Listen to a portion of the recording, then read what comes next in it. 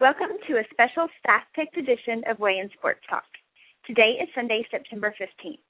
Before we get started, here are a few reminders. We would love to hear from you, and here are several ways to weigh in. Call us at 646-716-5564, or join us in the chat room by listening online at blogtalkradio.com/Tarvino, or follow us on Twitter at Weigh In Sports. Now here's your host, Brian Tarvin, and co-host Trey Patterson. Let's weigh in.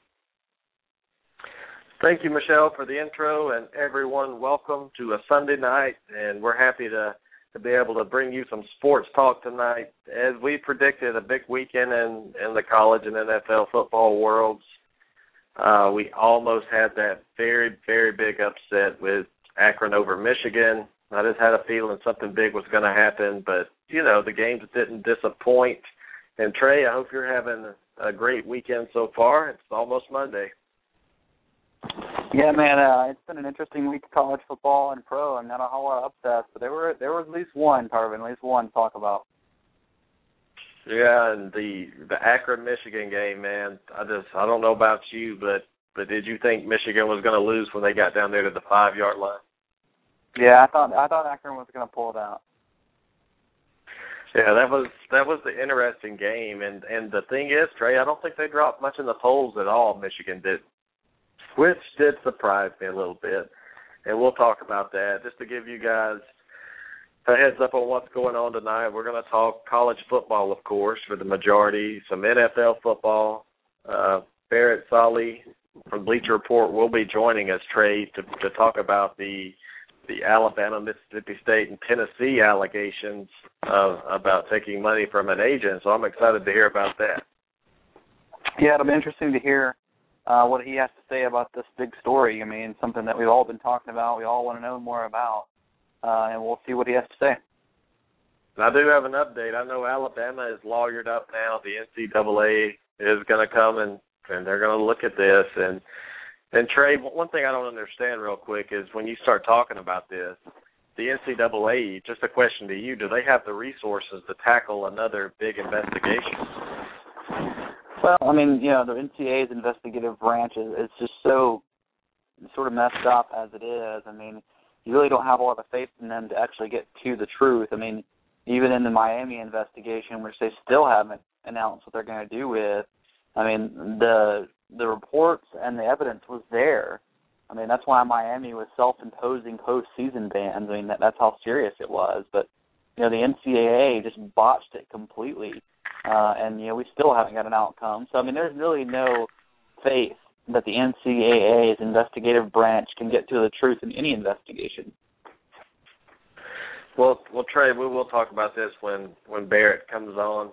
But, you know, we've sidestepped we've gotten away from baseball just a little bit, and I would just like to hit on that for just a couple of minutes. Any surprise here, Trey, in the American League West with the Oakland Athletics? They have won 8 out of 10 games and have a commanding 6.5-game lead over Texas. The surprising thing to me, Trey, is Texas has lost 9 out of 10 games and 6 in a row. What is wrong with Texas right now down the stretch? I thought they would pull away in this division. Yeah, you and me both. I mean, I picked Texas to win this division. I think you had Oakland, actually. So, you know, you're right and I'm wrong right now. But, you know, I just assumed that Texas, the heat of Texas, the power that usually comes into Texas's lineup around this time, and they usually get really high when it comes to the heat of Texas. The ball flies out of the ballpark. I mean, I don't think they even hit a home run in 6 games. I mean, this team is terribly cold, and they're 6.5 back from Oakland now. I mean, let's just be honest. I mean, they're out of it. I mean, Oakland has won this division, and now it's going to come down to a wild card. I mean, between them and Tampa Bay, you can't get much worse playoff push right now, because both those teams are sort of trying to back their way out of the playoffs. I mean, right now Texas and Tampa are tied for the wild card, but I mean, Tarvin, Cleveland is a game back.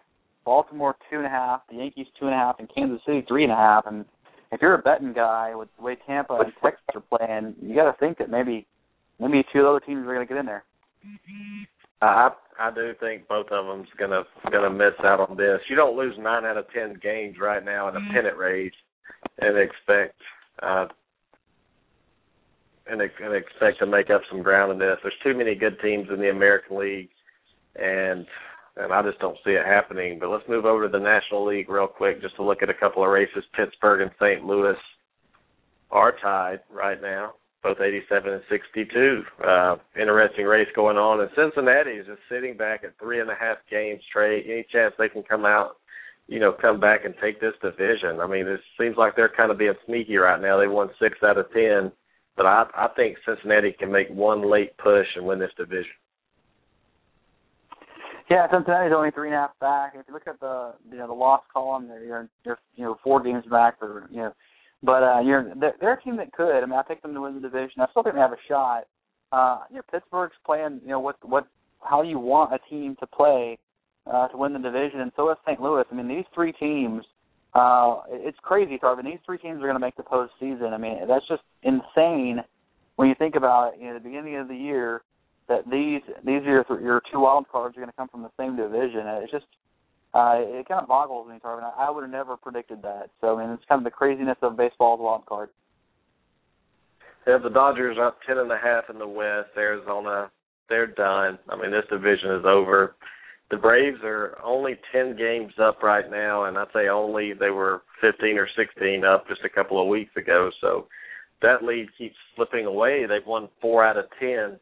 And Nationals have won 8 out of 10, so they better be careful here, Trey. I mean, there's nothing set in stone, but the Braves have shown in the past that they can choke away a big lead in a short period of time, really. Yeah, I mean, Tarvin, the Braves, I think, still haven't played the way I'd like them to go into the postseason. They're secure. But the real question is going to be for the Braves is if they can get that number 1 overall seed. I mean, it looks like they may, Tarvin. It looks like they've got it. But, you got to look at, that's a big thing. I mean, you want to go into the playoffs strong. You want to go in hot. You don't want to go in sort of backing your way into the playoffs. It's a quick way to get yourself out quick. One of the things I have concern about the Braves, Tarvin, is I just look at that team as built for a long season. I look at them and I say, well, they're a good baseball team, but are they really built for a 5 and a 7 game series? And I just worry about that. They're you and I have talked about this. They're a feast or famine team.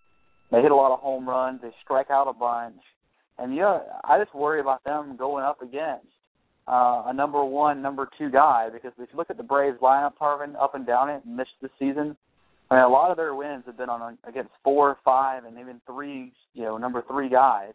They haven't won a whole lot against 1 and 2. So, Tarvin, what do you think about that? Yeah, I think the Braves are a team made for a long entire season, and in order to be a successful team made for a short 5 or 7 game series, I think you have to have power pitching, Trey, and they do not have that. I mean, they have decent pitching right now. They've had some injuries on that team, but in a game 7, or you're facing, just for instance, you're going to face the Dodgers' ace Kershaw. Just say you're playing in a 7-game series. You're going to face him 3 times possibly in a 7-game series. Who do you throw out if you're the Braves to match up with that? There's nobody can match up with this guy, and that's what concerns me. I don't think they can beat the Dodgers just because of that reason, and Pittsburgh's even got some dominant pitchers, Trey. I just think that Atlanta is a one and done in this year's playoffs. I wish they could win it, make the World Series, but it's just not almost reasonable to sit here and think that they're going to make the World Series this year with that pitching. Yeah, I mean, that's the question. If you're Atlanta, I mean, I've thought about this, is who do you run out there in game 1? And, most teams can easily say who it is. I mean, the Dodgers, clearly Clayton Kershaw, Cy Young winner. You can look at the Cardinals. You have Adam Wainwright. You got the Pirates and the Reds got guys who are front of the line guys. But you look at the Pirates probably the least. But you're talking about the Braves. I don't even know who they're going to route in game 1. So that's my question for the Braves. Yeah, I mean that's to be seen. But you got to hope if you're the Braves that the Dodgers lose that first round, don't you, Trey? Because you don't want to play them in the second round of the playoffs because you'll be exited out. But, I mean, Cincinnati's a tough team to beat. St. Louis, Pittsburgh, it's just loaded in the National League this year. I think it's stronger than the American League right now, believe it or not. And it's because of the Dodgers and some of the pitchers in the National League. So, Trey, we will talk some baseball, of course we will, when it gets closer to the playoffs. I just wanted to make sure. If you send me a message, Trey, for some reason it's coming in like some weird language. I can't read it. I don't know what's wrong with my chat room right now. But we'll cover baseball. And before Barrett comes on, Trey, just wanted to touch on, I don't know if you was watching the Minnesota game yesterday, the Gophers in college football. Coach Kill had another seizure, and I just wanted to get your thoughts on how long is he going to continue to coach. And it just seems like seizures, from what I know about seizures, they're brought on by stress, correct? Well, I mean, there can be a numerous things. I mean, stress obviously doesn't help. But, you know, and then you got to wonder about, I mean, you don't want to have a situation where you have a critical, incident with Coach Kill on the sidelines of a game. You know, I mean, there is a way to live through this kind of epileptic seizures that he's having. But there's also, you got to think about if you're him or if you're even the school, maybe you put him in an administrative capacity, and because you just don't want something to happen on the sideline where, it's just hard for emergency personnel to get to him. And certainly a head coach is the most stressful position to be in a football team. It is, and I just wonder when he's going to lay it down. This guy has had the same coaching staff for 10 years. They've been together, so I hate to see him go. He's doing a good job at Minnesota, building them back to a team that's competitive week in and week out, Trey. I just hate to see it go like this, but I think for his best interest, for his health and the players and the team, I think he needs to, like you said, either step down or take an administrative role. But it's just sad to see something like that happen. That's a big distraction to kids that age, Trey, on the sideline. So they seem to pull together when it happens, and they won the game. But in a bigger game, that could be devastating for them to try to bounce back and get focused, after a seizure takes place on the sideline in front of them. Yeah, I mean, I totally agree. I mean, hope the best for Coach Kill and the Minnesota Gophers, but you just don't want to see that kind of thing on the sideline. Well, I mean, it's just one of those things that I worry about his health. And coaching, Trey, is not an easy job. It's a very stressful job in college football. So it just seems like it's getting worse, and they're happening more and more frequent. So we're going to have to keep an eye on that. And we're going to talk about some of our games, and we're waiting on Barrett. Barrett will be in just a couple of minutes. Trey, anything you want to hit on before we get Barrett on the line? Well, I mean, Tarvin, just to sort of talk about our pick'em, it looks like we may lose this week, Tarvin. I mean, if the Seahawks win, I'll go 13-2. I lost one game in college and one in pro, but looks like Jason Humphrey may have went perfect in college. That's a heck of a day. Yep, and if the Seattle wins, I'll go 13-2, Trey. 8-2 in college and 5-0 in the NFL, I believe. Is that correct? I don't think I've lost a game in the NFL yet.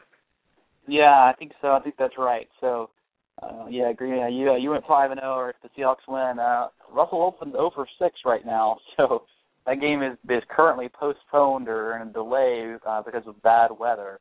But Russell Wilson 0-6, not playing well in the weather. So for our pick's sake, Tarvin, I hope he comes out and plays better. He does. It's bad when you hit 80% and you lose. That's not cool. But we're going to bring on Barrett real quick. Barrett works for the Bleacher Report. Barrett, how are you tonight? Thanks for joining us. No, thanks for having me, guys. I'm doing great. How are y'all? Oh, doing good. Great. Yeah. Fantastic, man. Good to have you. Yeah, I just wanted to say thank you for coming on, and I was interested to see your take. I know you cover SEC. We want to talk some SEC football with you, of course. But first, I want to talk, what everybody's wanting to know. Where are we on the allegations with Alabama, Mississippi State, and Tennessee? With the agent paying DJ Fluker and some other players. What's your current update on this? Well, no real update other than the news from Yahoo, which I assume the NCAA is asking questions. This is nothing new to them. They deal with agents all the time. They deal with agents, above board agents. They deal with shady agents and everybody in between. So, I'm sure that they're talking to their sources and the people that they know in the industry to really find out I think the first thing that they want to find out is, where did this information come from? Because, Yahoo came out with some pretty specific, dated and invoices and bank accounts and line item spreadsheets through Luther Davis, implicating Luther Davis and then thus the 5 players. So, I think they want to find out where they got that. I don't think Yahoo's going to tell them.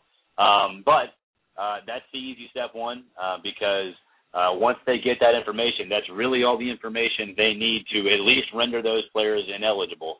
The trick after that is to figure out if there's a connection to any of the 3 schools, how there's a connection, and what that connection is. And at that point, then you could be talking about major trouble for all 3 institutions because, Mississippi State's on probation, Tennessee's on probation, Alabama got off probation in June 2012, but their window for repeat violator status is still open. So it's a tenuous situation. I think all 3 schools and all 3 fan bases should be very, very concerned because I think at the very least, if they can get their hands on the information that Yahoo got then vacation of wins and vacation of games is absolutely going to happen. And in Alabama's case, that means the 2012 national championship is going to go away.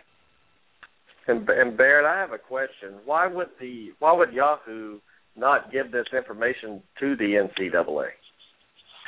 Well, I don't know. That you'd have to ask the writers Charles Robinson and Rand Getlin. I think part of it's protecting sources. I think part of it is keeping trust in sources because, I think part of the reason this information got out was probably because, those guys made a promise that, they're not going to give it to anybody, and that includes the NCAA. So, I can't really speak for those guys, but I know, when you're doing an investigation like that, the trust that you have in the people that are helping you out is the most valuable commodity you have.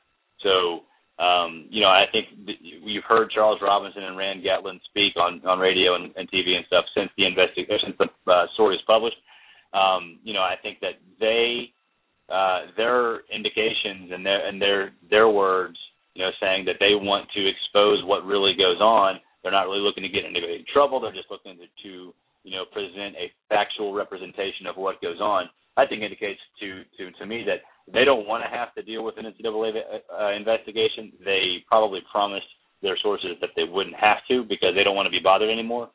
So I think that would be the easy answer. But we'll see. I think obviously it's a lot of information. I think there's no doubt if you just look at that information, all of those players should be ineligible because that's enough evidence to convict in essentially any court of law. So if the NCAA gets their hands on it, and if Yahoo can do it, I assume the NCAA can do it as long as they put the effort into it, which is a whole different ballgame with the NCAA. But we'll see where it goes. It's certainly an interesting scenario and one that I think is, again, vacation of games and under most circumstances is a paper tiger. It's not even a real penalty. But in this case with DJ Fluker in Alabama, it is. Okay. And this, Trey, I got a question for you. You're talking about the NCAA and the possibility of an investigation from the NCAA. Let me ask you, what when it comes down to the credibility of the NCAA, and you talked about their almost lack of desire to investigate these kind of things. I mean, do we have faith that they can actually get to the truth in anything? I mean, after we're still waiting on Miami's investigation to close out, right? Yeah. I think you have faith in the sense that as long as they can get the people to talk. But I think again, they don't have subpoena power, so it's going to be hard for them to get everybody to talk. Yeah, Miami, obviously, another story that was broken by Charles Robinson. The information was basically handed to the NCAA on a silver platter, much like this is. And the NCAA botched it. So, they're understaffed. They've had a lot of people leave that enforcement staff over the last 2 years. So it takes time. It takes a lot of time and a lot of work to get, these people to talk and to get that information. I think you have faith in the NCAA because they're not going to fabricate anything. The Miami investigation, I think, is one where they maybe got a little overzealous. But overzealous in this instance, I don't think they need to be because conceivably, and John Phillips, one of the agents that allegedly paid Luther Davis, even said it, we're talking about state laws being broken, state agent laws being broken. So, if charges are brought up against agents, then the NCAA doesn't have to do any work at all. It's basically going to get everything handed to it on a silver platter.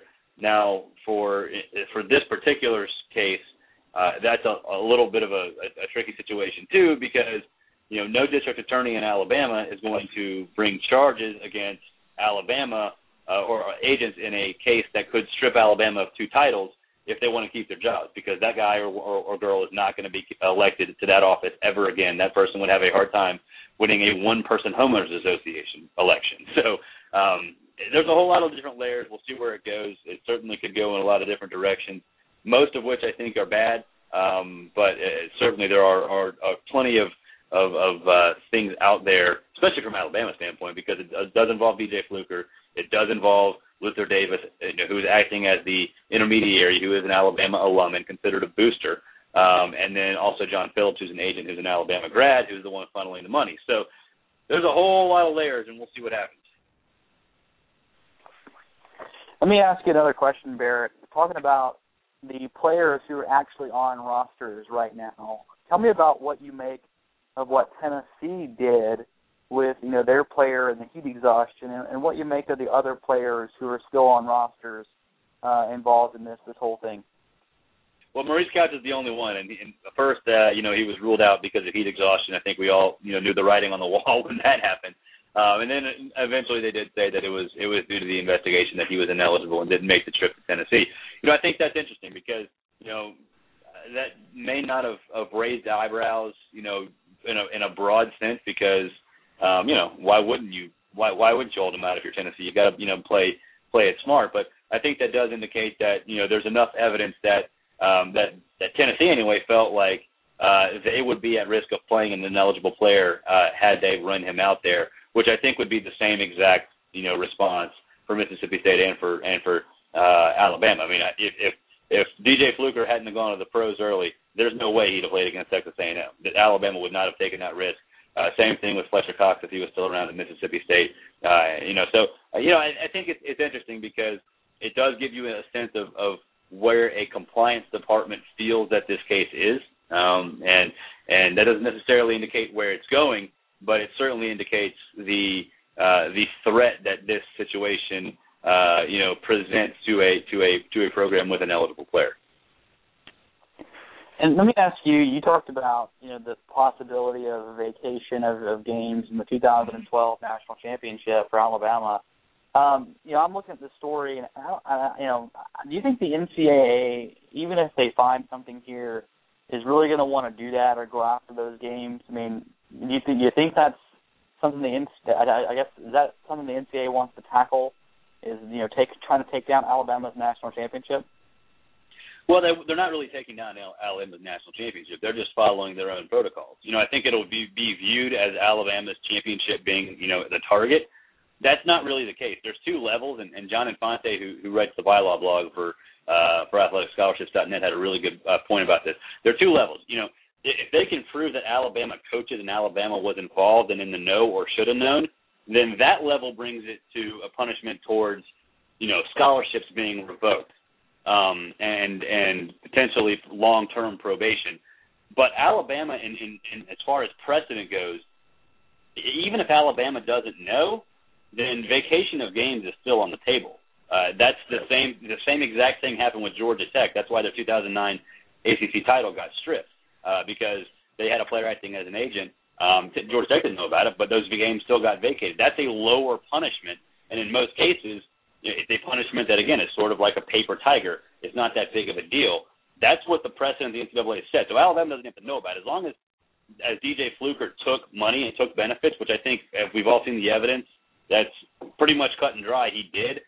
If the NCAA can prove it, then they're going to vacate games because that's what they always have done in similar situations. Now, if they can prove Alabama knew about it, then that's when we're talking about scholarships and probation and things like that, which from the NCAA's perspective is a much more drastic and extreme punishment.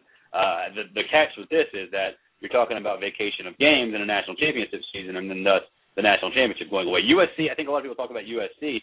USC didn't get its championship stripped because Kirk McNair should have known about Reggie Bush's parents' house. USC got its games vacated because Reggie Bush's parents had a house. That's it. There's no other layer to it. Well, Tarvin, I don't know what you think, but I think the whole state of Alabama might implode if a national championship gets taken from Alabama. I mean, they're already counting national championships they don't maybe even have, Tarvin.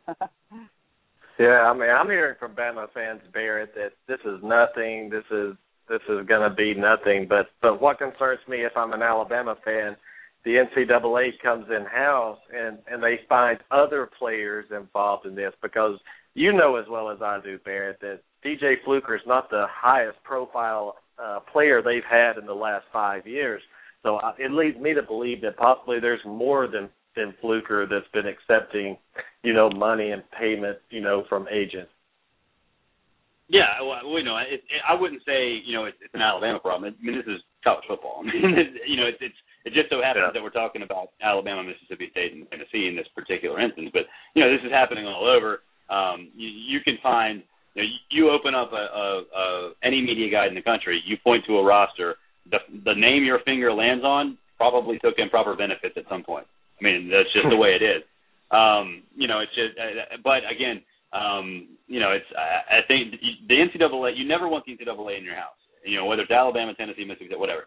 Yeah, if the NCAA comes turning over rocks, they're probably going to turn over one when they find something, because there's no such thing as a clean program. And in this case with agents, you can educate your players all you want. You can tell them don't talk to agents, talk to them, learn about it. I think Nick Saban, he employs a strategy that is smart. He tells his players, look, talk to agents. Learn that part of the industry, because you're going to need to know that part of the industry. Unfortunately, there are dirty agents where they will, even if you don't even know it, they'll slip you some improper benefits and could render you ineligible. So, it sucks for Alabama. It sucks for the SEC. But this is not an Alabama problem. This is not a Tennessee problem. It's not a Mississippi State problem. I wouldn't even consider it really a problem. It's just against the rules, and in this particular instance, I think it's people breaking the rules in a very, very sloppy nature. I mean, anytime you have a line by line, spreadsheet of impropriety that has the subject line DJ Fluker invoice, I think you're cheating in a very, very bad way. Yeah.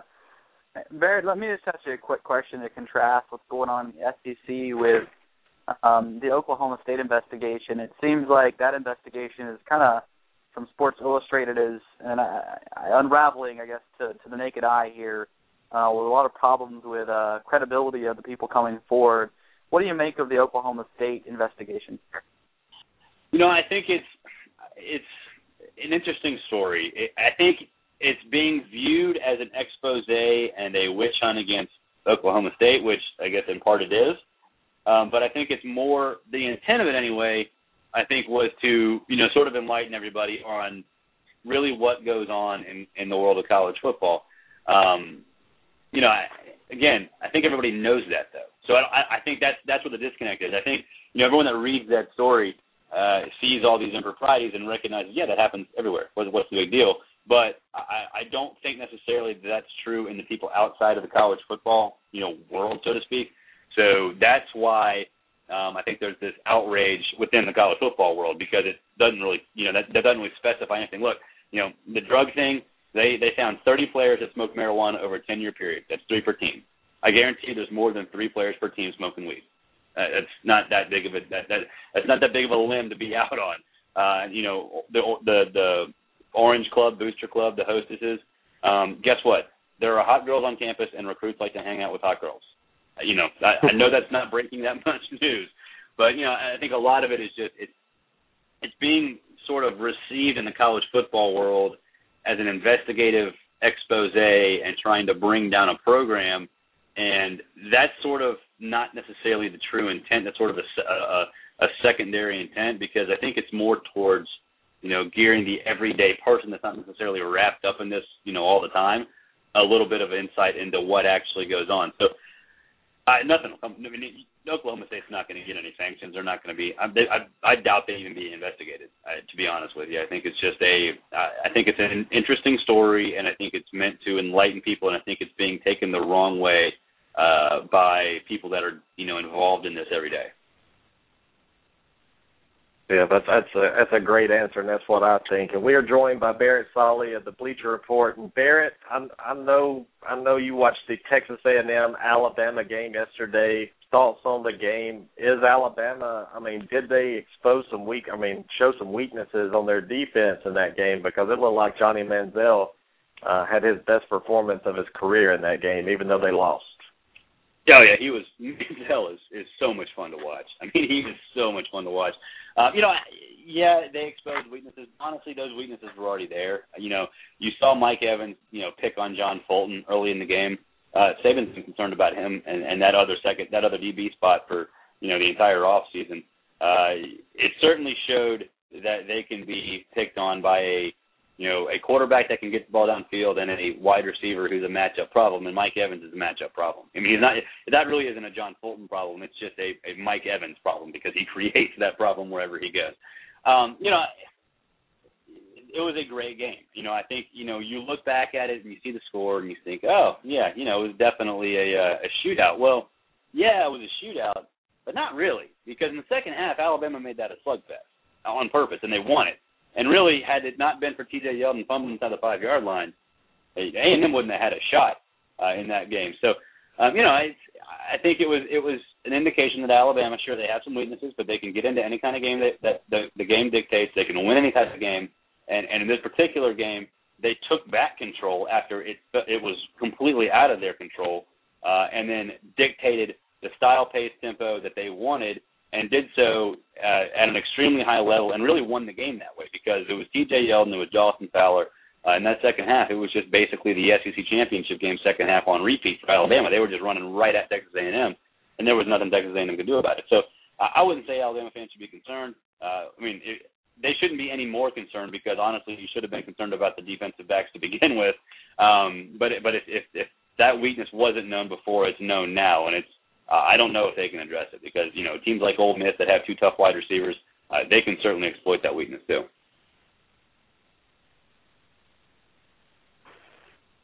Yeah, exactly. And is there a team, Barrett, that can give Alabama problems? Like you said, a quarterback that can throw the ball downfield with some receivers and tight ends that cause matchup problems. I mean, who on their schedule do you think can beat them? Yeah, Georgia definitely if they play in the SEC championship game because basically that offense that I just described, Alabama, you can just put on Georgia's helmets and that's the same thing because they're the exact same offense. They have matchup nightmares at wide receiver. They've got a big, tall, athletic tight end and Artie Lynch. They have Aaron Murray who knows how to get his team in the right spot. So Georgia definitely, I think LSU, based on what we've seen this year with Zach Mettenberger, he can do it too. I mean, Zach Mettenberger looks like Tom Brady back there. I mean, he's standing tall in the pocket. He knows exactly where to deliver the ball. He's getting it there all the time, on time, every single time. With wide receivers like Jarvis Landry right now is, he's not Mike Evans. He's not even really Jordan Matthews, but he's pretty darn close.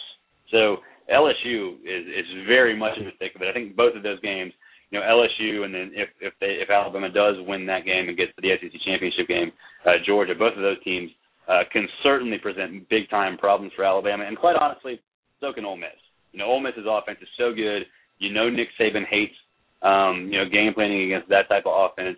And quite honestly, against dual-threat quarterbacks, Nick Saban, with the exception of that, 2011 title game, he does struggle with dual-threat quarterbacks, and Bo Wallace is a dual-threat quarterback. So I think Ole Miss could definitely give them fits. The problem is, can Ole Miss stop anybody? And, I think that's certainly, remains to be seen.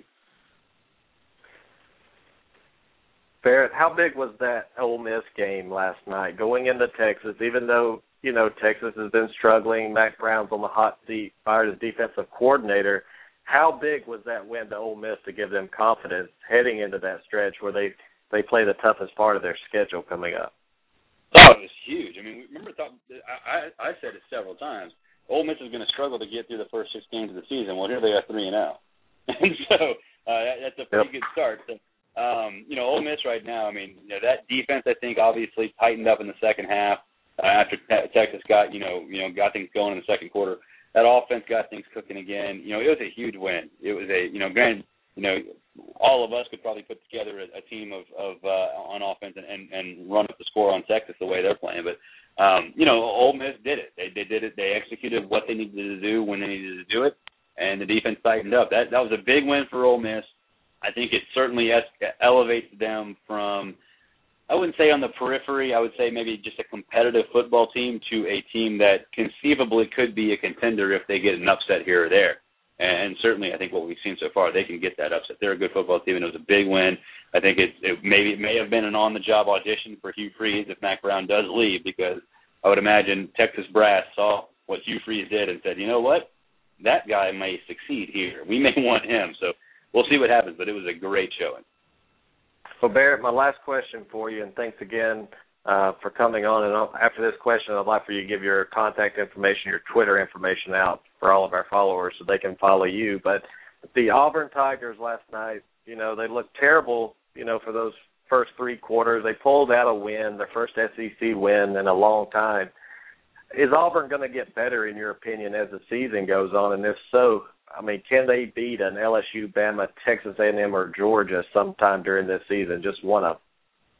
I don't know if they can beat any of those four teams, but they can certainly compete with those four teams. They've gotten better in every game. Last night, the defense was, I think better in the second half than people give them credit for. When you look at the stats, they were all right.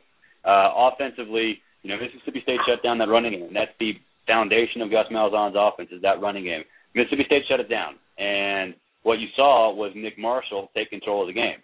So now Auburn knows that it can do both. Now Auburn knows that it can run the ball with all three of those running backs, and if they need Nick Marshall to go win a game, Nick Marshall can go win a game because he looked awesome in that final drive. That was one of the most poised offensive 2-minute drills I've seen from any quarterback at any level. It was a really strong performance. So they're continuing to get better. I think defensively, they got hurt themselves, I think, in the first half because Chris Frost was suspended. Once Chris Frost got back at linebacker, I think the whole defense sort of flowed around him. They didn't have Chris Davis, their star cornerback. That hurt too.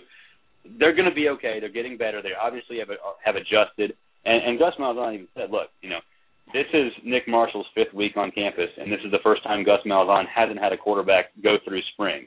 So they're still learning about each other, and I think they learned a lot on Saturday night against Mississippi State. I think they'll continue to get better. They'll compete with those big teams, but springing an upset, maybe not. But again, for Auburn, they're 3-0 now. They have 2 easy non-conference games coming up, so that's an easy 5 wins.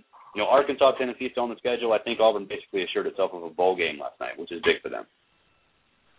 Yeah, I said the same thing when I was watching it. That's the difference between going bowling and staying at home, and it's a big win. Mm-hmm. But, Barrett, great stuff tonight, and I look forward to hopefully having you again to come on and break down, anything that develops on the investigation. And SEC football is going to start heating up. So could you give us your contact information, Twitter information?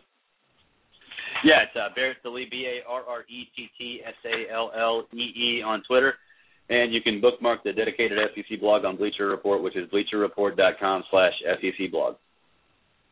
All right, Barrett. Thanks, man. Great stuff, and hope you have a great week, and we look forward to hearing from you in the future. All right, thanks, guys. Thanks for having me. All right, thank you. There was Barrett Sallee from the Bleacher Report Trade. That was some great stuff there. Yeah, it was good stuff, man. I really liked the discussion on what's going on with us in these investigations. It's really good insider type stuff, man.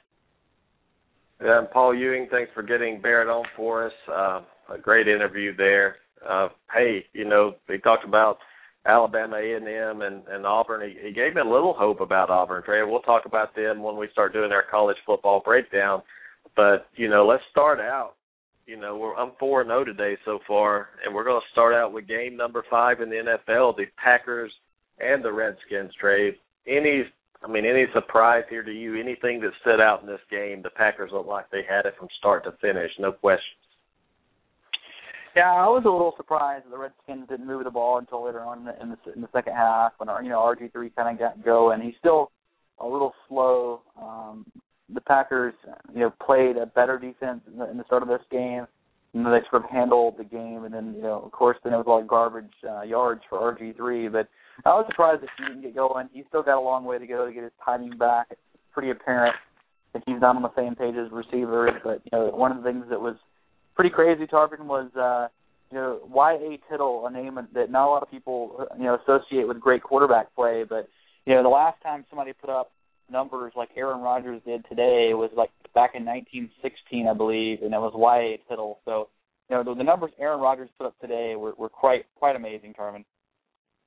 Well, that loss that Green Bay faced against San Francisco, I mean, it just woke them up. And do you think the Washington Redskins defense was just worn out from that Monday night game against Philadelphia in a short week, having to come in playing an up-tempo offense with Aaron Rodgers? I mean, that's two different offenses, but they're both very fast-paced, no huddle. I think Washington was just worn out already. Well, that and Carmen, I think Washington has some pretty big holes in the defense that we're just now sort of seeing. I mean, last year in the playoff game, we saw some holes in that secondary, and you kind of thought they had some time to change it up, to get some personnel in, but it's pretty apparent now that the Washington Redskins, unless they do a lot of changing up and get some more pressure on quarterbacks, they're going to struggle defensively this year, and it's going to come down to if the offense can't get more in sync. I mean, you're talking about a team that's going to need to score 35 points to win every week. I mean, this team, Carmen, they have a lot of work to do on the defensive end. I mean, you can't complain with them scoring 30 points on offense. I mean, that should win you a lot of NFL games. But today it equated to pretty much a blowout. I mean, they still got they didn't get much for their points, Carmen. I mean, an 0-2 start for Washington here, Trey. I mean, it's not looking good to make a playoff push, is it? No. You and I have them out of the playoffs, and it's looking like they aren't going to make it. I mean, 38-20 today. Green Bay dominated the game. They got beat by the Eagles in Week 1. This team's got a lot to turn around, Tarvin. It's possible, but it's just not probable at this point. Well, our next game, Trey, the Atlanta Falcons at home. They were 0-1 in desperate need of a win. Here's the Rams coming in 1-0. I mean, a chance to start 2-0 for the first time, in 20 years probably, something like that. But the Atlanta Falcons had a big lead in this game, and they started playing kind of a prevent, letting St. Louis come back. I mean, this game, Trey, was never close in my opinion, really. Atlanta came out and they started dominating. Any surprise in this game? I mean, Matt Ryan had a good day today with 357 yards passing. The biggest stat to me, Trey, was 0 interceptions. I mean, that's a great day. Yeah, I mean, I thought the Atlanta Falcons would win this game. I wasn't, I didn't think it was going to get out of hand the way it did. I mean, this game got out of hand quick. I mean, the Atlanta Falcons jumped all over the Rams. And really, the Rams had to play really strong to get back into this game. So, I was surprised at how quickly the Falcons jumped on the Rams in this game. But the big thing for the Falcons, Tarvin, was Steven Jackson left this game very early with a quad injury and didn't return. So, he's a big part of this offense. They're going to have they need him back. Yeah, I mean, the Atlanta Falcons came out. And one thing I liked about them today, Trey, was their defense for the most part. But Julio Jones is a beast. When I watched him play today, he was questionable going into this game. I knew there was not a chance for him to miss this one. I did not get to watch all of this game, Trey, but from the parts I did see, it looks like Atlanta just dominated from start to finish. Yeah, and thanks to Paul, it's a thigh. I said quad. A thigh injury for Steven Jackson. But, yeah, I mean, absolutely. Julio Jones, he capped this early lead off with that big touchdown to put him up 14-0. Julio Jones is definitely a star in this league. He's a star in any league. And game number 3 on our list, Trey, I think, did you pick Kansas City or Dallas in this one? Well, Tarvin, I picked Dallas to win on the road. This is my loss in the NFL. This was actually a pretty good game. It got sloppy at times, but, like I told you when we picked these games, I could probably flip a coin on this one, and I really thought that both teams had a really good shot to win, and, it was a very close game. Both teams had a shot to win this game at the end, and the Chiefs just, ended up with the victory at the end. Well, yes, I picked Dallas to win the East, which they're going to do, everybody, but I did predict them to lose this game on the road, and this game went according to, it was a little sloppier than I thought it would be. Romo with 298. That's about a normal day at the office for him, Trey. But you look at this game, 313 total yards for Kansas City, 318 for Dallas. I mean, really nothing stood out to me in this game except the rushing. Kansas City with 114 yards rushing and Dallas 37. And at the end of the day, Trey, that's where they lost it. They couldn't run the football. Yeah, I mean that, and again, people said, okay, they were so dismissive of Alex Smith, and look at the game management he had. I mean, he did well when the pass wasn't there. What did he do? He used his feet to get 4 or 5 yards at a time. At one point he was leading the Chiefs in rushing. I mean, this guy played a good game. He managed the game very well. He made some pretty good plays, and look what happened, Tarvin. His team is now 2-0. And they just beat the Cowboys. I mean, so this guy doesn't get a lot of credit sometimes because he doesn't put up the 400-yard games, but he doesn't lose a lot of games either, Tarvin. And, I was impressed by his ability to take what was there, and then if it wasn't there, to either check down or run the ball for a couple yards and get positive yards. So, the stats don't show a lot for Alex Smith, Tarvin, but, if you watch the game, and I watched a lot of this game, you got to be – there's a quarterback who doesn't turn the ball over, in a big down, and we'll talk about that, a quarterback who turned the ball over in a big down later on. But I just like that when a quarterback knows how to put the football in a very smart position, and know when to sort of give the ball back and not be afraid to punt at times. Yeah, when you look at the red zone for them, like you said, like for Kansas City in the last 2 years, they were 13-32 with Castle and Quinn, 5 touchdowns, 2 picks. Well, this year so far, they're 4 or 5 in the red zone, 4 touchdowns, no picks. That's very efficient. You have a quarterback that knows how to get the job done, Trey. And I believe Kansas City is that team you and I both had picked to go to the wild card this year. Yeah, I mean, absolutely. And they're starting off 2-0, so it's a very good percentage-wise with a chance to make the postseason. So good on the Chiefs. They're 2-0. Like you said, Tarvin, we both picked the Cowboys to win the division. I'm not panicking. Because, it wasn't like they got blown out. It wasn't like they made a lot of mistakes this game. DeMarco Murray didn't play a great game. And that's the real concern right now for the Cowboys is, can they get the running game going? Yeah, exactly. And I think they will. I think, it's early in the season. They realize this is not a divisional game or anything. They had their big win last Sunday night against the Giants. So, speaking of the Giants, Trey, game 2, Peyton came to town. The Giants are 0-1, and usually when the Giants are underdogs at home, Trey, they cover. But Peyton Manning came in and made sure of that, especially in the second half. This was it was a 10-9 game at half. Denver was up, but then he went and spanked his little brother 31-14 in the second half. Tell us your thoughts on this one. Well, both quarterbacks came into this game throwing over 400 yards. It was the first time in NFL history that 2 guys who threw for over 400 yards ended up meeting each other the next week. So you had 2 quarterbacks who really had pinnacle-type weeks the week before, but this came down to, Eli had more passing yards than his brother, but, Eli turned the ball over 4 times, and Peyton just threw 2 touchdowns and no picks, and that was really the difference in this game. Eli with 4 interceptions, you just don't win in the NFL turning the ball over like that. So, for the Eli Manning, the number of interceptions in the first 2 games has to be a little bit alarming. He's putting up great numbers when it comes down to, yards passing. But Tarvin, the interceptions for the Giants have to be a concern. Something's going on. Either there's a lot of miscommunication, in these routes, or Eli's really pressing. Well, this is one of the main reasons, Trey. I just never had Eli as an elite quarterback. I know he won a couple of rings, but that was the team around him. But, 4 interceptions at home. What's wrong? Is it protection? Is it he doesn't feel comfortable with the protection he's getting, or is he just totally off this year? Well, at least some of them I know have been miscommunications with receivers, which shouldn't happen when you have a group of receivers like he has. You're talking about a group of receivers he's been throwing the ball to quite a long time. Victor Cruz and Hakeem Nicks, but part of it, I think he's just, there's been some batted balls, and some of it, I think, Tony, he's just pressing. He's putting the ball into coverage when, you really shouldn't. Like I said, sometimes it's being smart. And when you're a gunslinger like the Manning, like Eli is, the guy throws for almost 400 yards in the loss today. Sometimes you think that you can put a ball everywhere, but you can't. So in this, and it burned him, Tarvin. Sometimes you throw into that tight coverage, it works.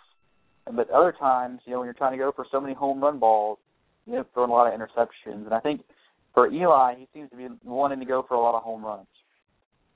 Well, I'll tell you this. If Denver is going to be a serious contender for a Super Bowl this year, they're going to have to straighten out that penalty issue, Trey. I mean, it seems like every time you look, they had 132 yards of penalties, 13 penalties, 132 yards. The Giants, 4 penalties for 16 yards.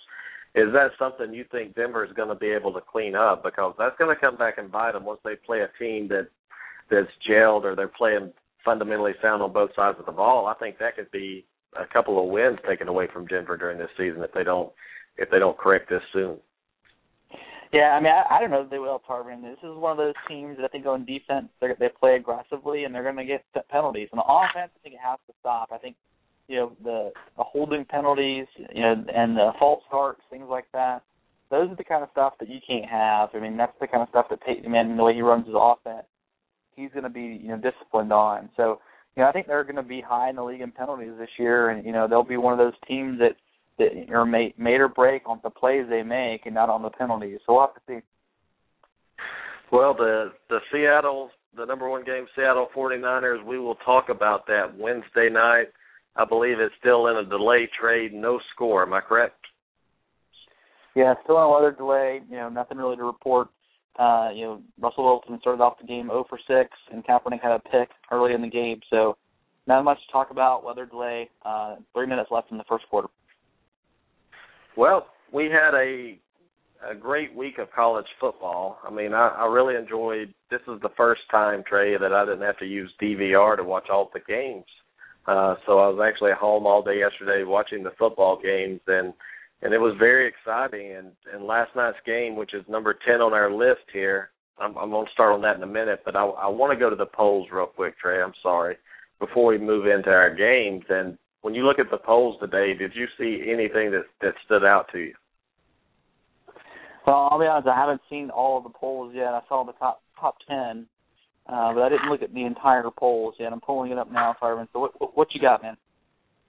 Well, I mean, I'm looking at the polls, and I'm kind of disturbed a little bit that Michigan still ranked 15th after that performance against Akron. I mean, you're a 36.5-point favorite, and you almost lose. You should have lost that team. That to me says Michigan's what they were before we started this season, Trey. I said Michigan was probably next year, a year or two away from actually being a serious contender, and I didn't see them fall the way they should. And then I look at Wisconsin there at number 24. I really think they should have dropped out of the polls on that. But other than that, the polls aren't bad. I think Miami's high. They're too high at 16 in the AP poll, but they fell after being on a bye week. But tell us your thoughts about Texas A&M falling to 10 in the AP after losing. Do you think that was fair, or do you think they should have dropped further? Well, I mean, I think that's about fair. When you look at the teams below them in the AP, I mean, South Carolina has a loss at 12. Oklahoma State's at 11. They haven't really played anybody yet, so I'm okay there. UCLA, I think, has an argument to be a little higher at 13. I was really impressed by their performance, which we'll talk about here in a second. But really, I can't put another team above Texas A&M. So, yeah, I think Georgia, who's above A&M, could easily be behind them. So, you got 3 one-loss teams at 9, 10, and 12, Tarvin. So, I mean, it's kind of hard to rack and stack those teams right now. Well, one thing that surprises me before we get into our games is Oregon only has 1 first-place vote. And after watching them yesterday, and we will talk about that game, I really do think Oregon right now is the best team in the country. All around, both sides of the football right now. I mean, until they beat an SEC team, they're still the Oregon Ducks. But, Trey, this team should strike fear into you, especially if you're Alabama out there. Just say Alabama runs the table. I think Oregon will. I mean, this could be probably one of the best national championship games of all time. I'm just surprised they don't have more first-place votes after people watched them play the last 3 weeks. Well, I mean, they didn't beat a top 10 team, though. I mean, that's the thing. Alabama went out and they beat a top 10 team. And they really, it's funny. We're getting ahead of ourselves. But I think that's the reason, Carver. I mean, you got to go out and you got to get a quality, statement type win. And right now they don't have it. Yeah, I mean, but the way they're beating opponents, and Tennessee's no slouch. We'll talk about that game. I don't want to get ahead of ourselves here. But let's move into game number 10, Trey. Mississippi State at Auburn. Both of us had Auburn winning this game, and I'm sure we were both sweating there at the end.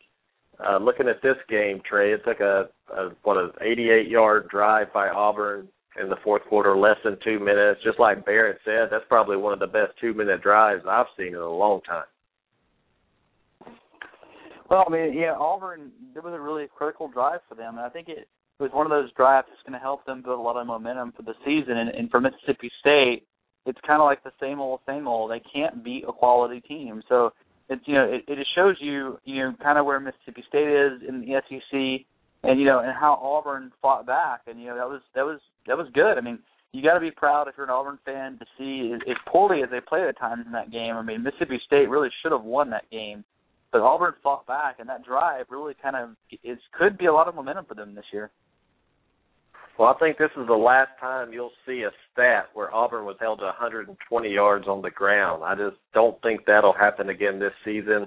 But just like Barrett said, we knew Auburn could run the football, but we did have question marks, and you did, Trey, about Nick Marshall, what he could do. But I think there's a turning point in every season for teams, and I think this is one of them for Auburn right now. I mean, this being 2-1 heading into Baton Rouge, Trey, and LSU blow Auburn out, say it could get ugly, but this is confidence for a 3-0 Auburn team now. As long as they go to LSU and play competitive, you never know what can happen as long as you're in the game. But one thing I'll tell you that surprised me last night, and this is uncharacteristic of an Auburn team, one penalty for 5 yards, Trey. In the last probably 7 or 8 years, I don't remember a game ever like that with Auburn. They've been penalized, but they did turn the ball over 3 times in this game. But tell us about what you thought about this game when you were watching it, or any stats you're looking at. Well, when I was looking at this game, one of the things I saw was Auburn still has some defensive issues with mobile quarterbacks, and obviously the turnover bug in this game was there was times that it really seemed to hurt. But what I liked about Auburn it was the fourth quarter sort of composure they had. I mean, Auburn really, when it came down to the very nitty gritty, teams oftentimes will buckle, and Auburn didn't. So I think that looked well for the coaching to get them ready for that moment, and then obviously for the players. And Nick Marshall progressed. I still think he has a lot of progressing to do, but it showed at least some progression for him, Tarvin. And I think if you're looking into Auburn, maybe that's enough momentum to beat somebody real. We'll see. But for Auburn, this is the kind of game they didn't have last year. So definitely a much better Auburn team than we saw last year. Yeah, but that's what I was hoping for. And Trey, you made a good point when we were talking before the show. Dan Mullen, it seemed like he had chances to kind of put this game away. And once he realized that Auburn finally stopped the quarterback from rushing the football, it just seems like he just got conservative, just looking to run the clock out. Tell us your thoughts on Dan Mullen's play selection in that final few drives. Yeah, I mean, I thought the most of the fourth quarter, Mississippi State was I thought the way I described it to you when we were on the phone was he was playing not to lose rather than playing to win. It's that kind of when you get up on somebody and you're not sure what to do, or you're scared that you can't hold on, you run very conservative play calls. You're conservative on defense. On special teams, you see, how they punt or whatever they do. It just seemed to me that he was desperate, and you saw that when they were, I think they were, was he on his own 30 or on 27, something like that, and they went for it. I was like, holy cow! And I think he was on his 18. No, I think or it was 20. 27. And, yeah, it was a 20 or 27, but yeah, he was well within his own goal or his own side of the field. Let's put it that way, Tarvin. I just thought that it came off as insanely desperate. I just thought, well, God, this guy's got huge cojones. That's one of the things I was watching the game with a friend. I was like, man, this guy must have a tough time walking around. But the more I thought about it, the more I thought, well, that sort of describes the entire fourth quarter of that game for Mississippi State's play calling, was they were playing the game not to lose. And you saw that in the quarterback play, and you saw that in the coaching. Yeah, and one thing about Auburn I could tell, it was like they were trying to get that monkey off their back. There was a tightness to that offense that I think as the season goes on, it will get better and loosen up and start flowing better. But it was like they didn't want to lose. It's like Auburn was playing that way as well. I didn't like the play calling. I didn't like the pass calling, some of those short passes that didn't do anything instead of running the football. Gus Malzahn, one thing he knows the importance, run the football downhill, and that generates that play action, and he vertically attacks you. So against LSU coming up, and we'll preview that game, they have to play better in every facet of their football game. The penalties are great. They got to cut down the turnovers. You go into Baton Rouge Wednesday or Saturday night with 3 turnovers, you're going to get stoned. So this is going to be an interesting game. And, Trey, I guess the question is, will this make your list next week? Well, you just have to wait and see, man. The next week, next week's not a very great week for college football and matchups. I mean, heck, game day is announced they're going to an FCS school. They're going to North Dakota State. So not a premier game on the matchup next week, but there's some interesting ones. We'll see, Tarvin. We'll see. Yeah, you got to put that game on there, of course, the one that game day is going to. But Florida, Tennessee is another great matchup that we'll talk about. But, Trey, getting on to number 9, Florida State, Nevada. This is a game that usually Florida State kind of, sleepwalks in. And at first, in that first half, they were sleepwalking. You could tell they just weren't into that game. And all of a sudden in the second half, Florida State just beat the brakes off Nevada. Are you surprised at the final score? Yeah, I was watching that game too. I DVR'd a bunch. That was one of the times where I was DVRing games. But, you're right. It was a sleepwalking game in the very beginning. I mean, but Jameis Winston, if you look at his numbers to the first 2 games, Tarvin, I got to tell you, I'm even starting to buy into the hype. And I'm an old Florida State fan who hasn't won in so long that I can't believe we might be good. So, I just 15 for 18, 214 yards, 2 touchdowns. He was almost perfect after his interception. And the rushing attack is really what I like to see, because if you're a Florida State fan, you know that we haven't had a guy who had over 1,000 yards rushing since Wark Dunn.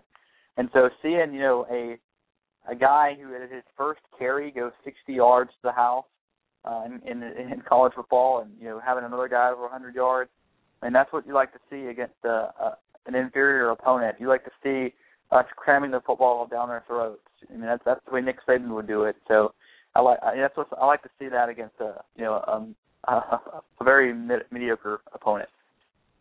And Winston didn't have to run the ball, but it's 17-7 at the half, and all of a sudden Florida State comes out with 31 unanswered points there in the third quarter, and then just topped it off with 14 for a 62-7 victory. That's what I wanted to see. That's what I was worried about with Florida State, to see how they did against opponents when it wasn't a big game. It was just sleepwalking to me, but it looked like Jimbo Fisher got their attention. So great job, Florida State, on that one. And, Trey, that moves us to number 8. This was an interesting game for the way Illinois beat Cincinnati the prior week, but Illinois was undefeated, and here comes Washington, a Pac-12 team, into town. This was a sloppy game to me when I watched it, but at the end of the day, Washington pulls out a victory on the road, and I think they'll take it. Yeah, I mean, this game, you have to think about one of the things about this game was it was in Soldier Field. This was a neutral, site, but more in Illinois territory than Washington territory. But Washington coming across the country, obviously starting the game much earlier. This is another team that has really impressed me with how they've come a long way. I mean, this team was awful just last year, and now they're beating, and you're saying, okay, it's just Illinois. But for Washington, all these wins matter, because this is a program that's trying to get relevant in the Pac-12. And, I know they're ranked now, but they're trying to keep that self up in that sort of upper echelon of the Oregon and Stanford and the UCLAs of the Pac-12. And, and they can steal some momentum with USC struggling. Washington with the recruiting right now, if you watch recruiting, this is an up-and-coming recruiting team. And so every win like this really matters. I mean, Price at the quarterback position for the Huskies, 342 and 2 touchdowns, Tarvin, and then their running back ran for over 200 yards. That's good stuff right there. Yeah, one thing that's fishy to me, Trey, the point spread on this game was 10.5.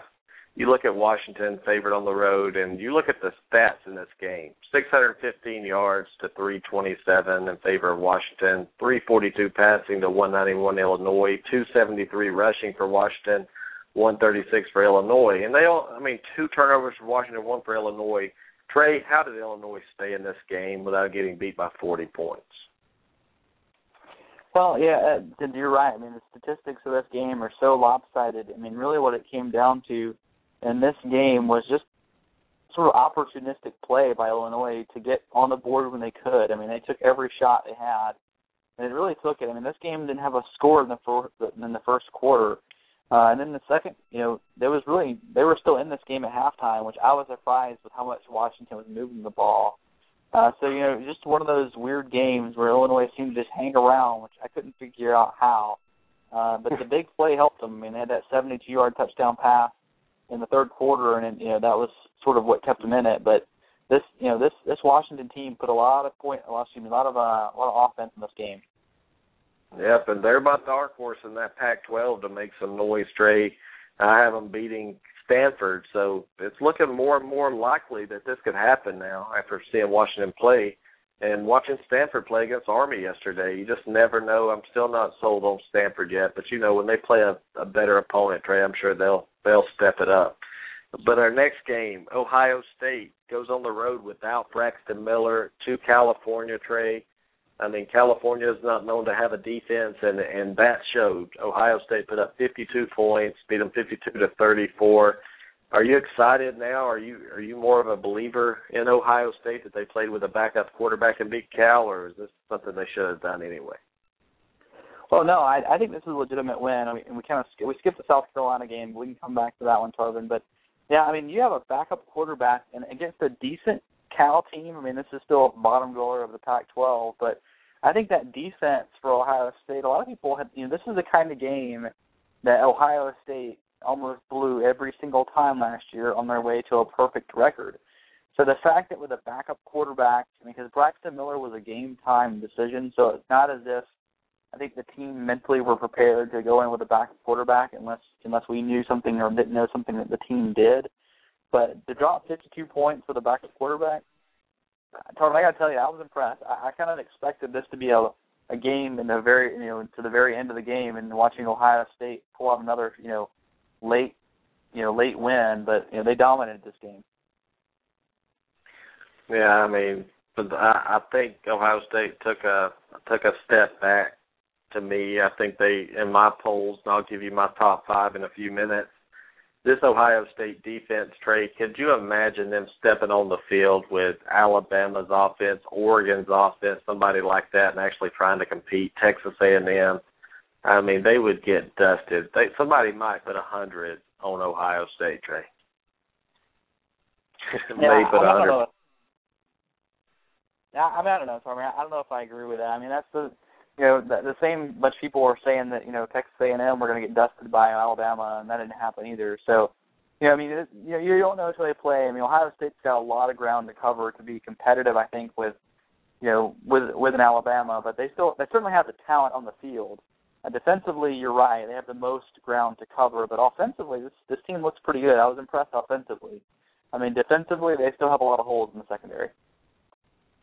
Yeah, and we'll keep an eye on the Buckeyes. I'm interested to see where you have them, Trey, once we're finished with these games.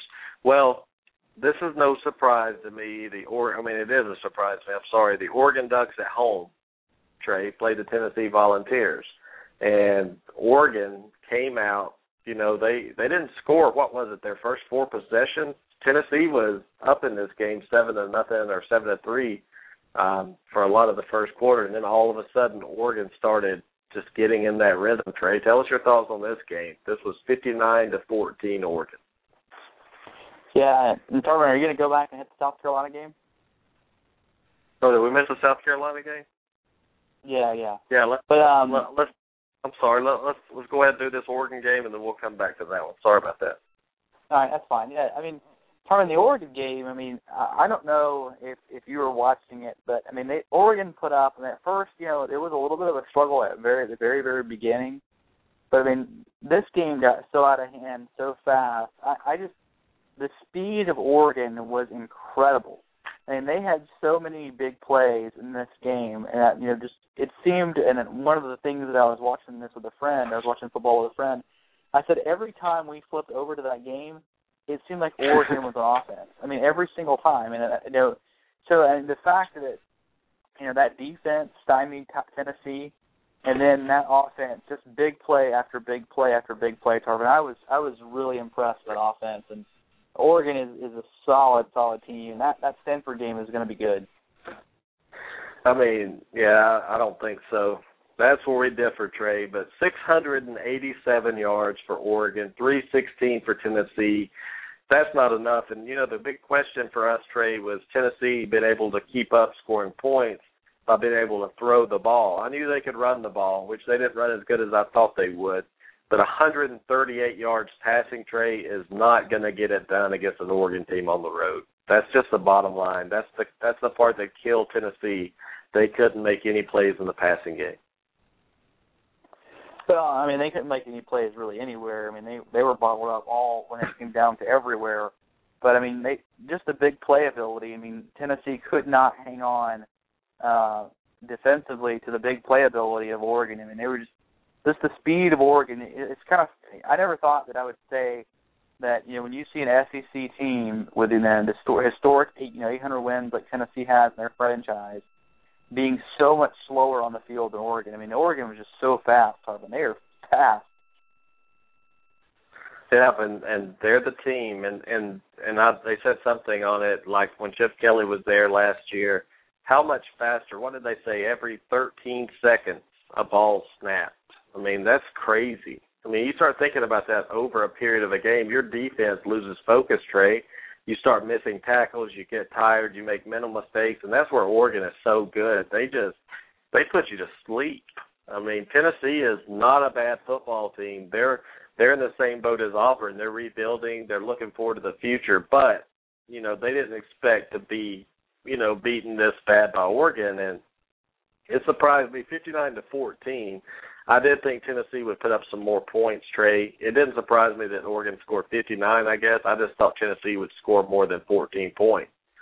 And it's something they're going to have to get, better in next week when they go on the road to Florida. They're going to have to find some offense because Florida's defense is very good in the swamp, and Oregon's defense is very good too. So how does Tennessee go from? Where do they go from here, Trey? Well, I mean, this game is gonna. We knew this was the start of just in a murderous row for Tennessee, and so you're gonna see not only what the players were made of, but just how healthy Tennessee can stay, and how they can keep these guys in the field with such great competition. So we're gonna learn a lot about Tennessee's players and some of the young guys they have on this team because they're gonna need to show something. Because week after week they're gonna be playing. Their talent level is it's not going to go away, Tarvin, for the Tennessee team. Their opponents just get better and better. Well, we're going to take a couple of calls real quick. You're on Weigh In Sports, CPL 2287. Who is this? Shit in my ass! I got shit in my ass! Okay, that's the guy that needs a girlfriend, Trey, it sounds like. I have his information down, so I love prank calls because it's real bad on them after the show. But we have Jason Humphrey, the big Oregon Duck fan. What's up, Jason? How'd you like the game yesterday? First quarter, I was cussing up at Storm. Oregon looked terrible. And if the kicker, Martin Rondo, kicked a game-winning field goal, I am going to go look. That kid cannot kick a field goal to save his darn life. He missed a 38-yard field goal yesterday with no pressure. Jason, you're calling me and you're talking about a missed field goal with a 59-14 win. Hey, last two years, field goals have cost us. Last 2 years. So, Jason, I'm also, about to say Oregon could beat half the NFL teams out there right now, man. What do you think? Whoa. NFL is a different species. All right? Oregon's really good. For years, I've been saying on the show, Oregon has a good defense. And they showed it yesterday. They gave up 7 points to Tennessee. And for Tennessee fans out there, keep your head up. You guys could still go out there, beat Florida, beat Alabama. Not saying that they will, but they have an opportunity. This is college football, and anything could happen. So. All right, Jason, man. Thanks for the call. Trey, Big Ducks fan on the line. I mean, I can't believe he's talking about a missed field goal here.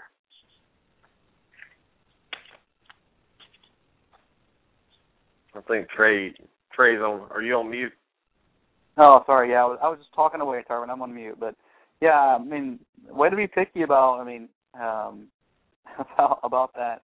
I'm reading a story online about how some Oregon tight end is upset at how the Oregon Ducks coach Mark Helfrich described his absence from Saturday's win. So apparently there's some sort of issue with Oregon tight end. But Tarvin, I can't agree with Jason on his concern about their kicker right now. I mean, it doesn't look like they're going to need him just yet. But we'll see, Tarvin. I think the first time they'll need him in the Stanford game. Well, the late look. Let's look at the stats real quick. Mariota, 23 of 33, 456, 4 touchdowns, 0 interceptions. Trey, is that enough to get him in the top 5 for the Heisman? Oh yeah, I mean, he's been in my top 5 since before the season began, and he's still there. Marcus Mariota is absolutely in my top 5. Well, the thing in this game, my game ball award goes to the Oregon defense in this game. I mean, they held Tennessee, they held Lane to 63 yards on 13 attempts, and they held Neal to 42 yards on 12 attempts. Oregon understood, Trey, in order to beat them and to avoid any upset, they just loaded the box and stopped the run, and they forced Worley to beat him, and he couldn't. 13 of 25, 126 yards, a touchdown, no picks on the road, but it's still not enough offense. So I'm sure Tennessee is going to be looking for a quarterback in this recruiting class. Well, yeah, they're going to have to. I mean, they still need I think receiving-wise, they got some talented guys there, but they still need pieces, Tarvin. They still got a lot of recruiting to do. Butch Jones has come a long way, but you can't build a program up in a single off season. Well, I'll go ahead and tell you that Tennessee is going to come close, if not beat Florida this weekend. I'll go ahead and tell you that. And Jonathan in the chat room had said Tennessee will give Florida, Georgia, and South Carolina a fight. And you throw Auburn in there. They could beat Auburn. That game's in Tennessee. And, I mean, Tennessee's got a very tough schedule, but they're going to beat 2 teams this year that they probably shouldn't. So watch out for Tennessee this year. And if you're Coach Jones, Trey, what are you saying to your team right now? How are you getting them focused, after that 59-14 loss? Well, I mean, I think you got to focus on the fact that, you play it week by week. You can't get ahead of yourself in the schedule. You can't get too far down or too far up based on what happened the week before. You have to focus each week and let each week before go. So, I mean, you're 2-0 before Oregon. You're 2-1. It's a loss is a win. A loss is a loss, and a win is a win. So, you just got to focus on the next week to get a win. You can't look at the point spread. You can't look at what happened on the field. You got to focus on the next opponent, and that's what you got to do. You got to refocus yourself. Well, we'll be following the Tennessee Vols very closely, and I know your fans out there, you're disappointed right now, but don't be. I mean, this is early in the season. This is a part of the rebuilding phase. You're 2-1 right now. You have your biggest rival coming. You're going there this weekend. No time to sit here and worry about that Oregon game. It's a non-conference game. It doesn't matter right now. But, Trey, I'll go back and touch the game. South Carolina was at home against Vanderbilt. I thought South Carolina would run away with this game. They did run away with it, and all of a sudden they let Vanderbilt score 15 points in the fourth quarter to pull it to 10. 35-25 South Carolina. What stood out to you in this game? Well, what stood out to me was the fact that South Carolina didn't score in the fourth quarter at all. That was, I think, problematic that South Carolina could not score at all. And, in fact, they only scored once in the third quarter. So, I mean, this was a 28-point, uprising in the first half of this game and only a 7-point the rest of the way. So, had Vandy got anything in the third quarter, this would have been a very, very tight game. But, for South Carolina, that defense is still showing some problems, Tarvin, and that's what's causing me a lot of concern. The offense is doing what I thought they would do, put up 25, 35 points a game, but when you're giving up 25 points to Vanderbilt, who's a pretty decent ball club, but still, Tarvin, it's a good win, but defensively you gotta be looking at some of the holes they have. Connor Shaw had a good game, 21-29, 284 yards and 3 touchdowns. Clowney was better in this game, Tarvin, but they still got some defensive woes. But see, I mean, they only gave up 147 yards in the air and 121 on the ground for 268. I know it's Vanderbilt, but I think that's a better performance.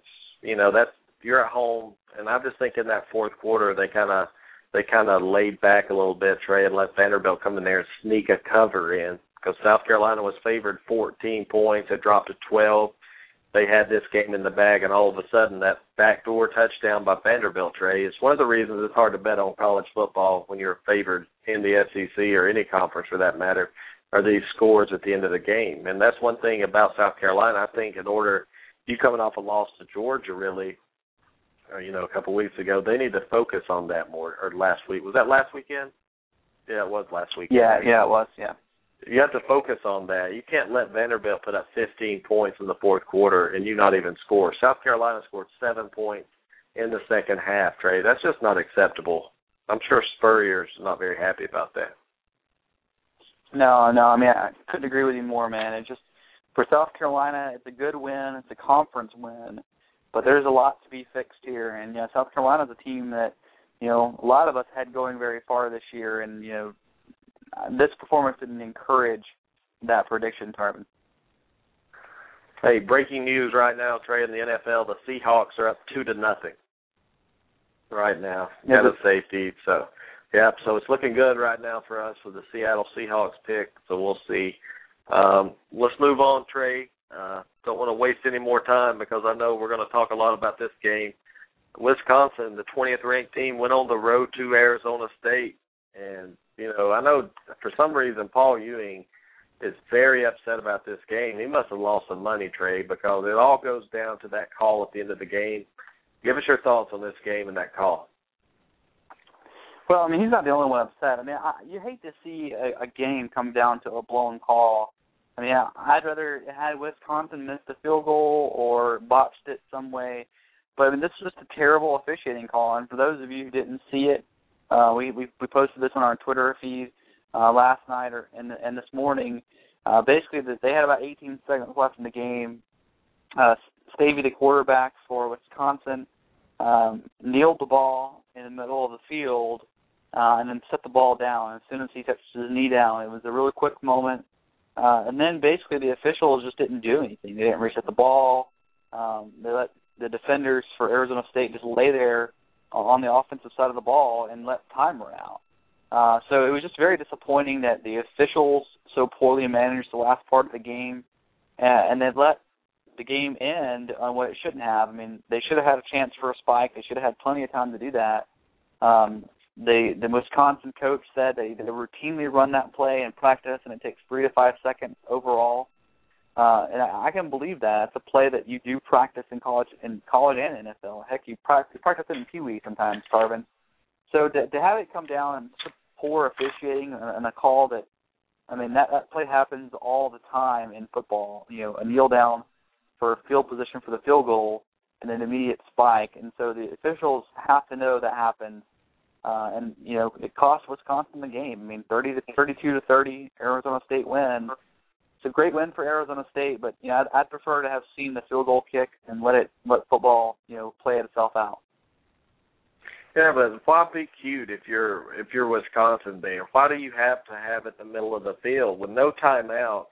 Don't you have to be more careful than what Wisconsin? Anytime you're on the road, you have a Pac-12 officiating crew.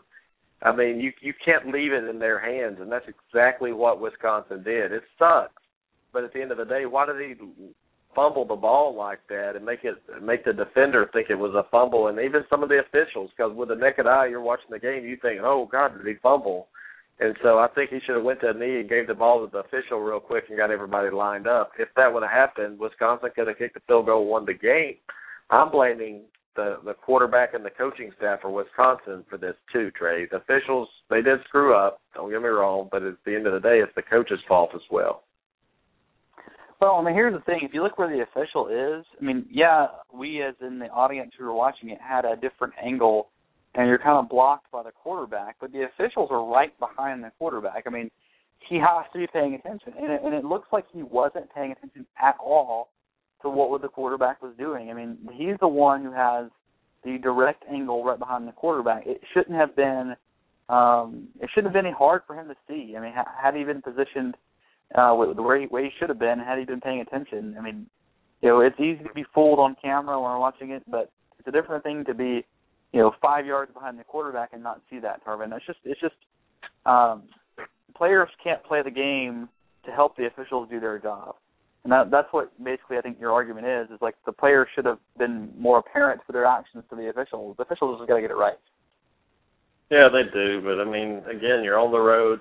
And when has the Pac-12 officials ever done anything good, Trey? I mean, they're always doing crazy stuff. But at the end of the day, they did botch this. And it's sad because you go out there as your Wisconsin team and you fight for 4 quarters, and then all of a sudden you feel like you got cheated. That's a long way to travel, Trey, to get cheated by an officiating crew. Yeah, I mean, and the other thing, too, is Paul pointed this out in the chat room. The official stood over the ball for 8 seconds without spotting it. So he's sitting there, standing over the football, not letting it get hiked for 8 seconds. I mean, what is going on? There's no excuse for that, Tarvin. There's no excuse. I'd like to see Paul get with that official and see what he would say to him. But anyway, Arizona pulled it out. And I think that's the reason, Trey, that Wisconsin's still in the polls is because the AP voters believe they got screwed and should have won that game. So I guess kudos for the AP for not dropping them out of the poll, right? Yeah, I mean, I think so. I think Arizona State should not probably, at least to put it this way, Tarvin, there should have been a field goal kick. I don't think that, I don't think we know what would happen with that kick. I don't think we can assume that it would have been made. I mean, even if it was a close kick, even if it was right in the middle, you just can't assume a field goal kick's going to be made. But I think because of the fact that we don't know what would have happened and then the game was taken out of Wisconsin's, hands, so to speak, I think that's the reason why they're still ranked. Now, let me give the call-in number real quick, 646-716-5564. If you'd like to call in, Trey, we're going to wrap up after these couple of games we're about to go over. We're going to finish out with the last 3. Ole Miss at Texas.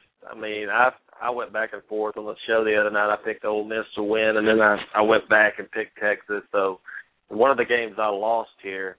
But Mac Brown, Trey, my God, this team has quit on him. I mean, how long are they going to keep him around? I know we talked about this the other night, but now you lose to a team at home by 21 points that you beat by 30 at their place last year. Something has to change and change fast. It's not just the defensive coordinator's problem. No, the defense is still not good. I mean, let's be honest. I mean, defensively, this team still has a lot of problems. But here's the big problem in this game, Tarvin. This game was, at the half, a 27-point difference in the ball game. So Texas did not score in the third or fourth quarter. So this is not just a defensive problem. I mean, offensively, they scored 0 in the second half. And they were actually winning this ball game going into halftime, and they gave up 27 points in the second half, 20 in the third quarter, and 7 in the fourth quarter. So, I mean, yes, giving up 44 points defensively is a problem, but if you don't give your defense any chance to rest, and there were a lot of punts in the second half of this Texas team. So, and they just, offensively and defensively are wrecked, Tarvin. And, by the way, just to update, Colin Kaepernick just got sacked and fumbled. Surprise, surprise. Kaepernick on the road is going to cost his team the game tonight. And Trey, you're right. They were winning at halftime, and I don't know what Mac Brown did at halftime. He must have not given them the pep talk they needed because, God, you get 320 yards of total offense at home against Ole Miss. You've got a terrible, terrible offense because Ole Miss has a bad defense. And you'll see as their SEC schedule goes on, they're going to get carved up by some of these offenses, and that's what concerns me. Texas should be able to beat Ole Miss at home with the talent they have. We went over the recruiting the last show, how many years that they've dominated recruiting, how many top 5 classes they had, but my God, it's terrible. McCoy, 24-36, 196 yards. That's not going to get it done, Trey. But at the end of the day, should Mac Brown be fired tomorrow? Monday when they come in, should they fire him and get the week started right? I don't know when to fire him, to be honest. But I think you have to evaluate, the recruits that you have coming in and what's best for the program and, keeping the most of the recruits that you want to keep, but also giving the new coaching staff enough time to part of the problem is they can't recruit a quarterback, so they got to recruit some talent on offense, some playmakers. The last time I remember a playmaker coming out of Texas was Jamal Charles, so it's been a while. And I could be wrong. There could be another guy out there, but so they need the talent's there, Tarvin. They have guys who are wanting to go there, but they can't seem to get them in uniform and get the most out of them. So you're right. I think for me, I was not on that bandwagon for the longest time, Tarvin, but now I'm on the bandwagon. I think Mac Brown's got to go. Yeah, and I don't think you wait, because if you wait, it's just going to be the same frustration for the fans. All of a sudden, it's going to be like Auburn when you look up and there's nobody there watching you because they're trying to send a message to get this coach out of here. And even if it's an announcement that says, hey, Mac Brown's going to finish this season out, but he will not be back as head coach, I don't think you do that to him. I think he's done enough for that program in the past where you do it respectfully. You just fire him. You don't waste any time. You don't leave him on. Just fire him. Get it over with, because if it doesn't happen, you think this is bad, losing to BYU and Ole Miss, just wait till they get into their Big 12 conference. These guys in the Big 12, they smell blood in the water, and they're about to attack. So the best thing you can do is get rid of your coach and just hope to God that's the problem. And I mean, Trey, it's not going to be hard to find a coach to replace Mac Brown. It is Texas, by the way. But the second game we're going to number 2 on our list, UCLA at Nebraska. Trey, it started off like Nebraska was up 21-3 in this game, and I remember telling Jonathan that they're going to choke. I mean, the first half of Nebraska's, it was a morning game. UCLA is very early in the morning. UCLA wakes up in the second half and outscores them 31-0. So it was 21-3. So they went on a 38-0 run, Trey. What's up in Nebraska? How long are they going to leave Pelini around? I think he needs to go. Well, yeah, Nebraska's not used to this. I think the real question for Nebraska is who comes next? And I think, maybe a Nebraska insider could tell us that. And who comes next? Certainly I don't know if Josh Shaw is in our chat room, but he was predicting a big Cornhusker win. He's a big Cornhusker fan, and I think he's a writer. But, who's after Taylor Martinez? What's next for them? Because, he's not been an answer for their program. He's been a decent quarterback, but he certainly hasn't been the kind of quarterback to lead them to BCS glory. This is a career starter. He was okay in the first quarter. Tarvin, he was on. He couldn't find space. Again, another second half shutout that we're talking about. Nebraska scored 0 in the second half. They were outscored by 31 points. In the third and fourth quarter. So, we talked about Hundley, how, I thought this kid's a possible top 5 quarterback. He looked really good in the second half of this game. He struggled for a little bit at first with an interception. So, talent after a while, Tarvin, will come around, and you saw Hundley come around in this game. So, yeah, UCLA is that team in the Pac-12 that could beat anybody. With a quarterback like they have, dual threat, and can make plays. You never can count UCLA out. That was a big win for them. Could you imagine if Michigan would have lost to Akron, how big of a Wisconsin losing to the Pac-12 with Arizona State and UCLA doing this? If Michigan would have lost, Trey, it would have been the worst day in Big Ten history. Yeah, the Big Ten would have. It took a lot of lumps as it is, Tarvin, but it had been even worse. So, Ohio State and Michigan sort of held their ground a little bit. But the rest of the conference didn't look too all that hot. So we'll have to see what happens with the Big Ten, Tarvin, because you're right, and this is kind of a barometer week. We talked about that, on Wednesday, and the Big Ten did not look to do very well in their barometer week. No, they didn't. And their last game, and we talked about it a lot already, with Barrett on Alabama at Texas A&M. I thought Alabama would win by a little more than what they did, Trey. At the end of the day, what surprised you the most in this game? Well, I believe what you said, Tarvin, was they were going to get skull drugged, right? Yep. So, here's what surprised me. I was shocked at how good Johnny Manziel was in this game. I thought A&M was going to hang around in this game. I thought it was going to be kind of close. So it was, but you live and die by the talent that you have. And Johnny Manziel, and not only Johnny Manziel, I mean Evans, Tarvin, this receiver for Texas A&M, was just a beast. He saved Manziel a lot of grief by catching some passes that I thought were just ridiculous. But I had a friend who's an Alabama fan, Tarvin, and they tweeted out that they thought that they just beat Johnny Manziel down in this game, and I said, no, there's no way. Alabama survived Johnny Manziel. I mean, this kid had over 500 yards of offense and 5 touchdowns. You talk about what if, Tarvin. I mean, I think you obviously were only in this game because of Manziel, because the defense was so terrible, but you also probably lost this game because of Manziel, because it was that interception in the end zone, and if that had not been thrown, Tarvin, this could have been a tied game at the end. So you live and die by, if you're A&M, by the talent that Manziel has. But Tarvin, I walked away with this just in awe of what Manziel. I could not believe how well he played in this game. Yeah, he's up in my top 5 Heisman list because of it after a loss. But here's my problem, Trey, is I heard a lot of Bama fans talking about this, and they almost had me convinced. They did have me convinced. Nick Saban with a year to prepare, bye week. If anybody can shut down this offense, it's Saban. And my God, Trey, Johnny Manziel, he wasn't just running. I mean, he was throwing the ball. He was making NFL-caliber throws. 628 total yards on that Alabama defense, Trey, and that's alarming to me. So if Nick Saban has a year to prepare to shut Manziel down, well, what's the excuse here? Well, I mean, exactly. Everybody said, hey, Alabama, too much time to prepare, Johnny Manziel.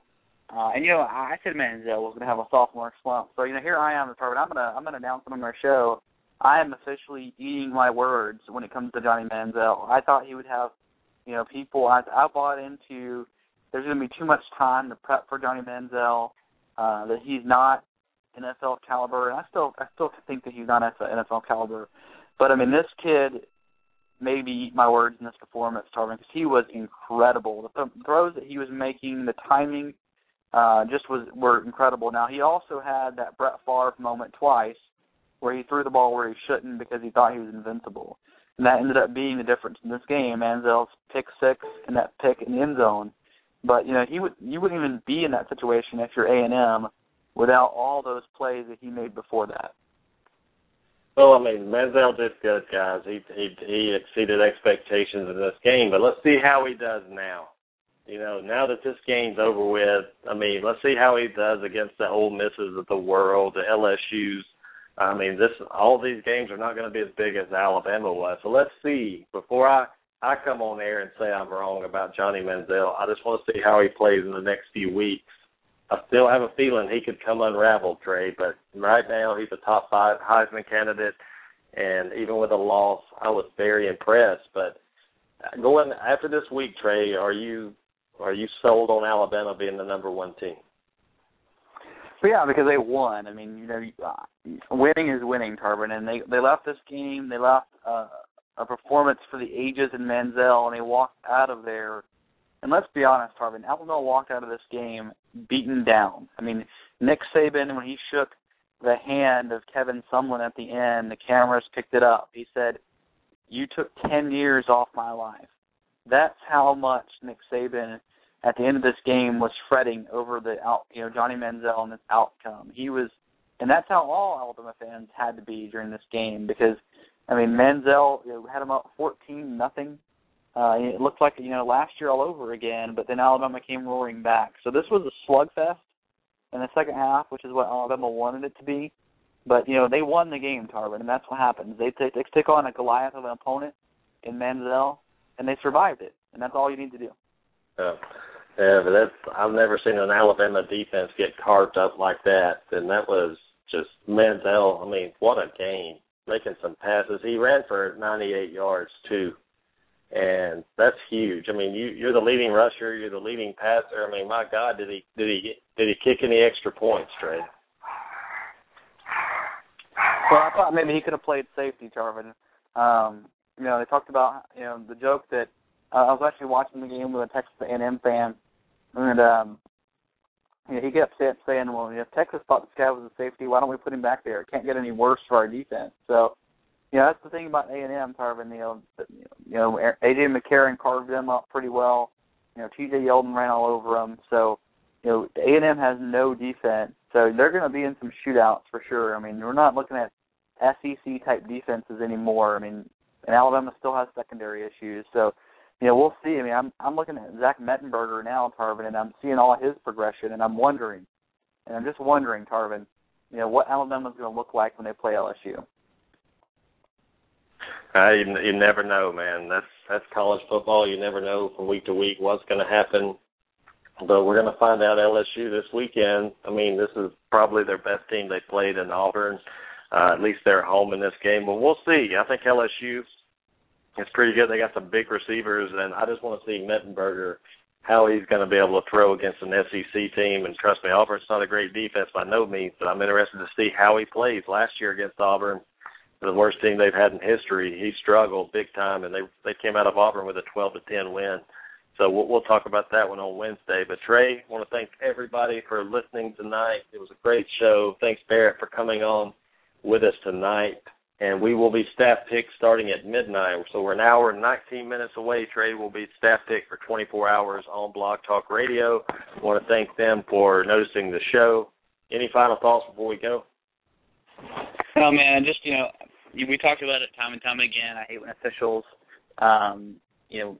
put themselves in the game, and that's what happened in Wisconsin and Arizona State. And it's just another one of those games that, like the Atlanta game last year, the pop-off and the whole Hail Mary in the Green Bay and Seattle game. It's just one of those games that's going to go down in our sort of folklore of, just terrible, terrible officiating. And I just hate that for Wisconsin. I hate it for Arizona.